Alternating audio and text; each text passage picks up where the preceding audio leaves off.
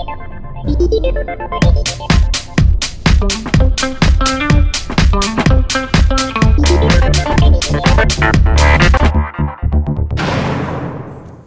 again, and welcome to Generally Speaking About the Church. This is episode number 8, and my name is Cliff Ravenscraft, coming to you with yet another almost daily devotional.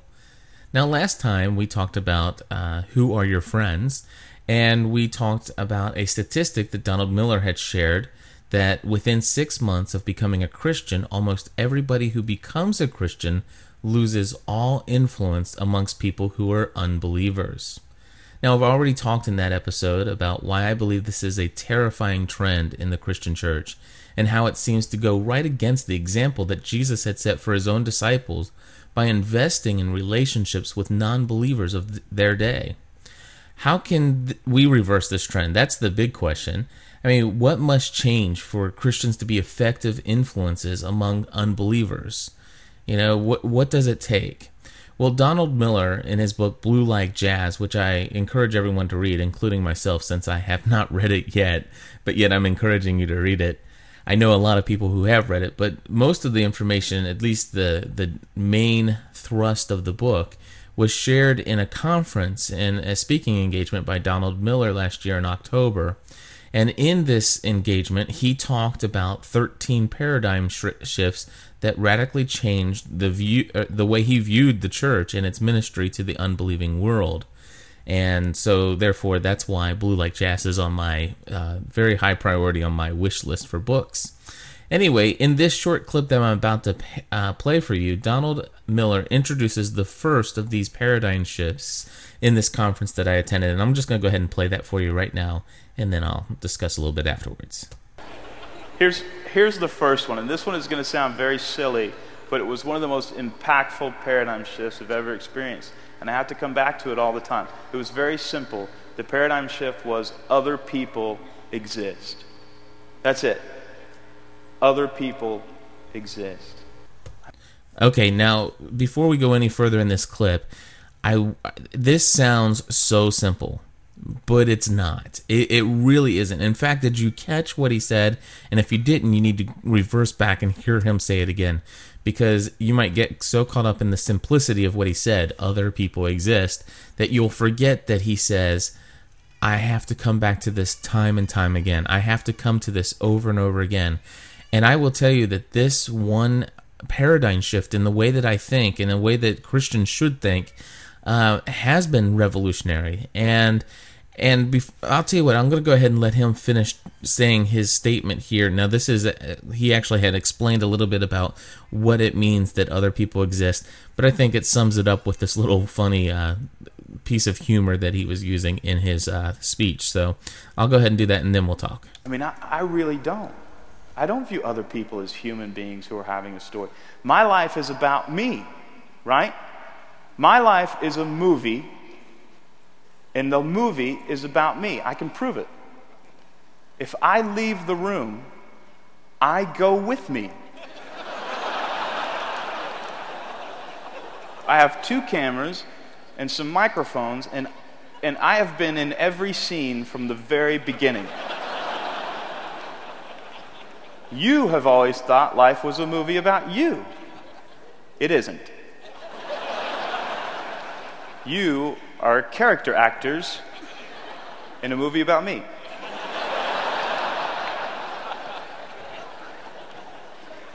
Okay, now obviously you heard everybody laughing, and when I was there, of course, I was laughing as well. And it is quite humorous to think of it that way, but what's not funny is the fact that it is so true for many of us. I mean, really, have you ever caught yourself thinking that life is all about you? I know I have. I mean, it happens to me all the time, and that's why I have to keep coming back to this fact that other people exist.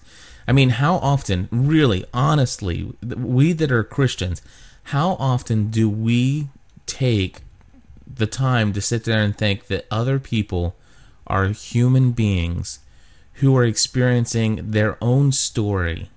You know, that they have a story of their own, that they have feelings of their own, that they have mothers who have died of cancer. How often do we think of the individual that sits at work and that we don't realize that perhaps that they're a single mom because their husband committed suicide. I mean, how many times do we sit there and think that perhaps somebody's a little grumpy today because things are just going wrong in every area of their lives? No, we oftentimes don't think about those things. In fact, we just get upset because of their attitude or the way they say things to us or the way they look at us. And we very often only think about how their actions, their words, their body language affects us in our story. Donald Miller told a funny story about going to the 7-Eleven and buying a Slurpee. And, he's sitting there in line in the Slurpee, and there's a guy in front of him, and the dude behind the cash register has to break open a thing of nickels, and it's those plastic wrappers, and it's taking him a long time. And he's sitting there thinking to himself, couldn't you have busted those open like earlier? I mean, you had to have known you were getting low. It's not like you're busy all the time. And now you're sitting here trying to break open these nickels. And I mean, I got places to be. And he's like, whoa, wait a second. Where is this coming from? I mean, this guy is a human being. Sure, he may not be like me. I may not know his name. I may have never seen him before. But why am I so upset with this guy?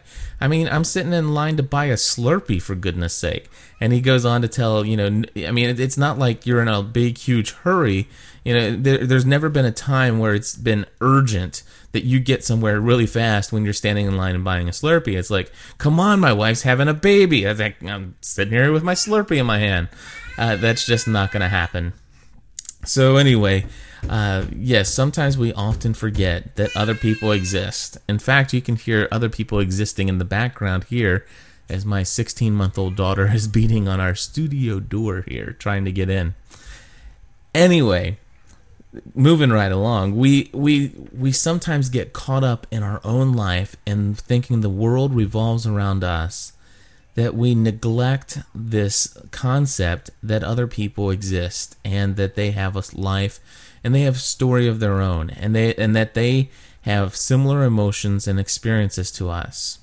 Now, I will tell you that we Christians are sometimes pretty good at investing ourselves into the lives of others and getting to know other people who are like us. And that's what we talked about as far as who our friends are.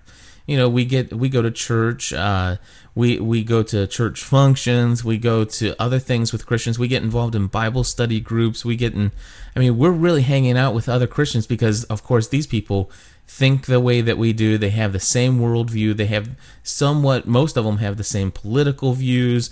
It's just a world of bliss when all these Christians come together. Well, that's just not true anyway, because if that's the case, these people really are not investing in each other's lives nearly enough, because I will tell you, when it comes down to it, there is some conflict that can come between Christians as well as they get to know each other.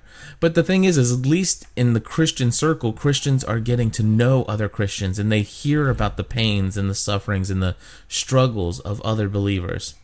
But how often do we step outside of the stained glass window view of life and see the world around us and see those people for who they really are? And to see them without them being the next target or the next goal for church growth. I mean, it's just gotten out of control. And sometimes other people don't exist for their own story and for their own life and for their own benefit in our eyes, but the other people exist as targets for us or as prizes for us. I mean, it's like, how many people have you won to Christ? How many people have you led? It's like, rather than investing and just sharing your life with them and getting to know them without any kind of agenda or prearranged plan on how you're going to fix them, that doesn't happen very often in the Christian church.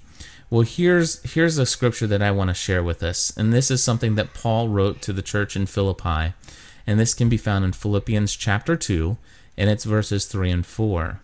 The Apostle Paul wrote to the church, saying to them, "Do nothing out of selfish ambition or vain conceit." This would include evangelism, by the way. "But in humility, consider others better than yourselves."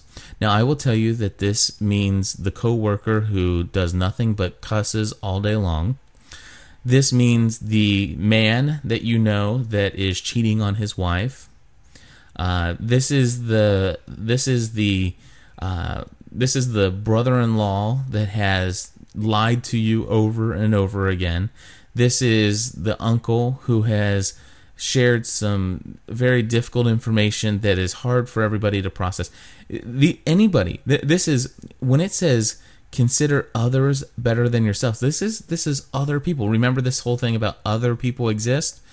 Well, not only are we to understand that those people exist, but in humility, we are to consider them better than ourselves. Better, more important than our own lives. We're supposed to say, hey, this isn't all about me.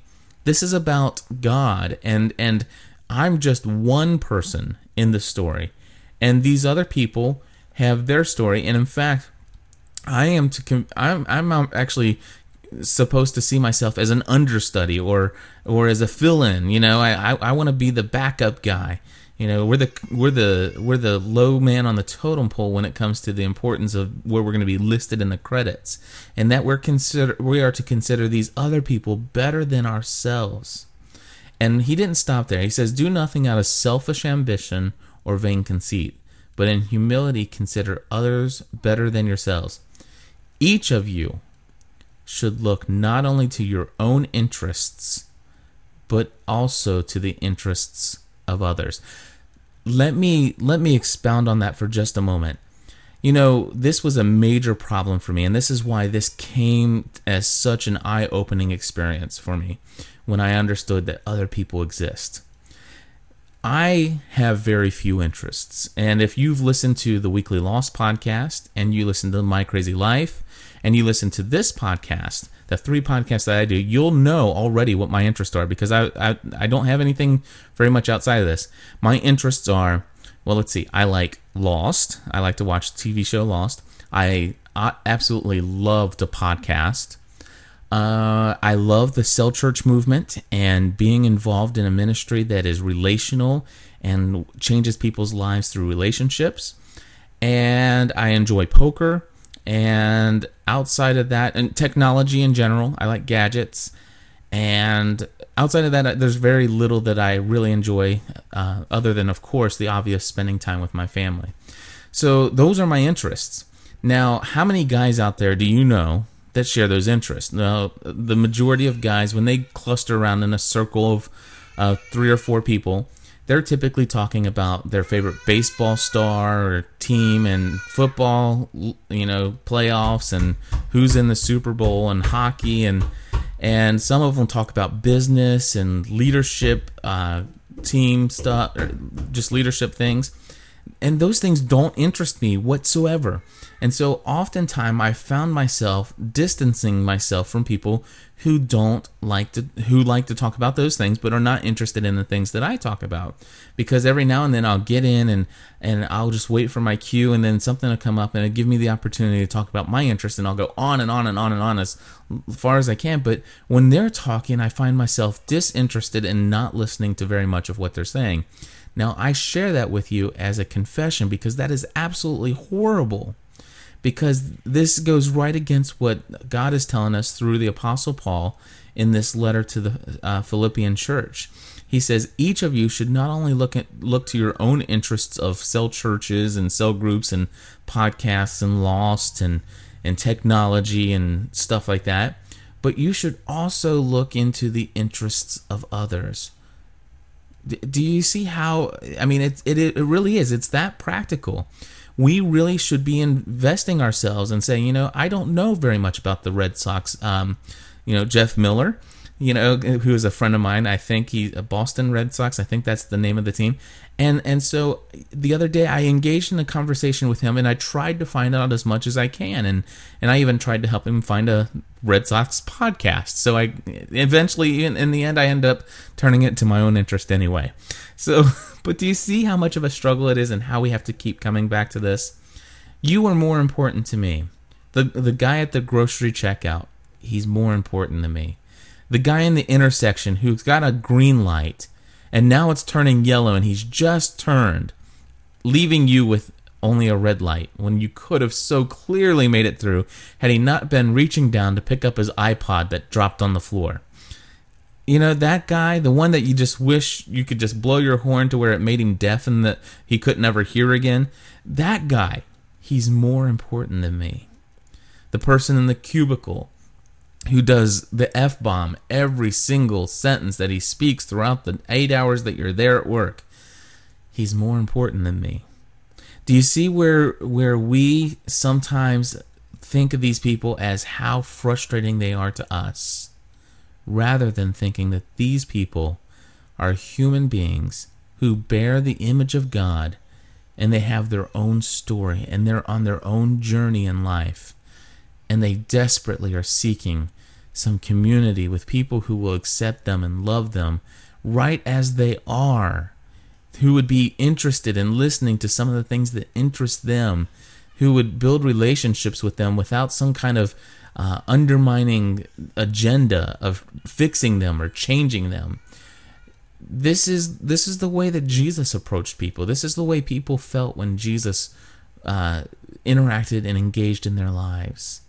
Now, did Jesus have an agenda? Well, yes. He came to save those that were lost. He came to heal the sick. And that is our life's mission as well.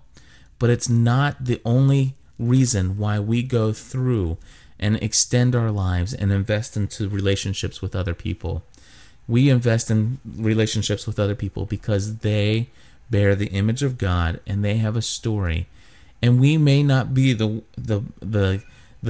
knight in shining armor that comes and brings the gift of salvation to them, but it may be our job, it may be our only responsibility to be an extra in their life that kind of just makes things point in the right direction. So anyway, that's today's devotional. It's a little bit longer than usual, so I'm going to go ahead and say God bless you, thank you for listening, and have a great day.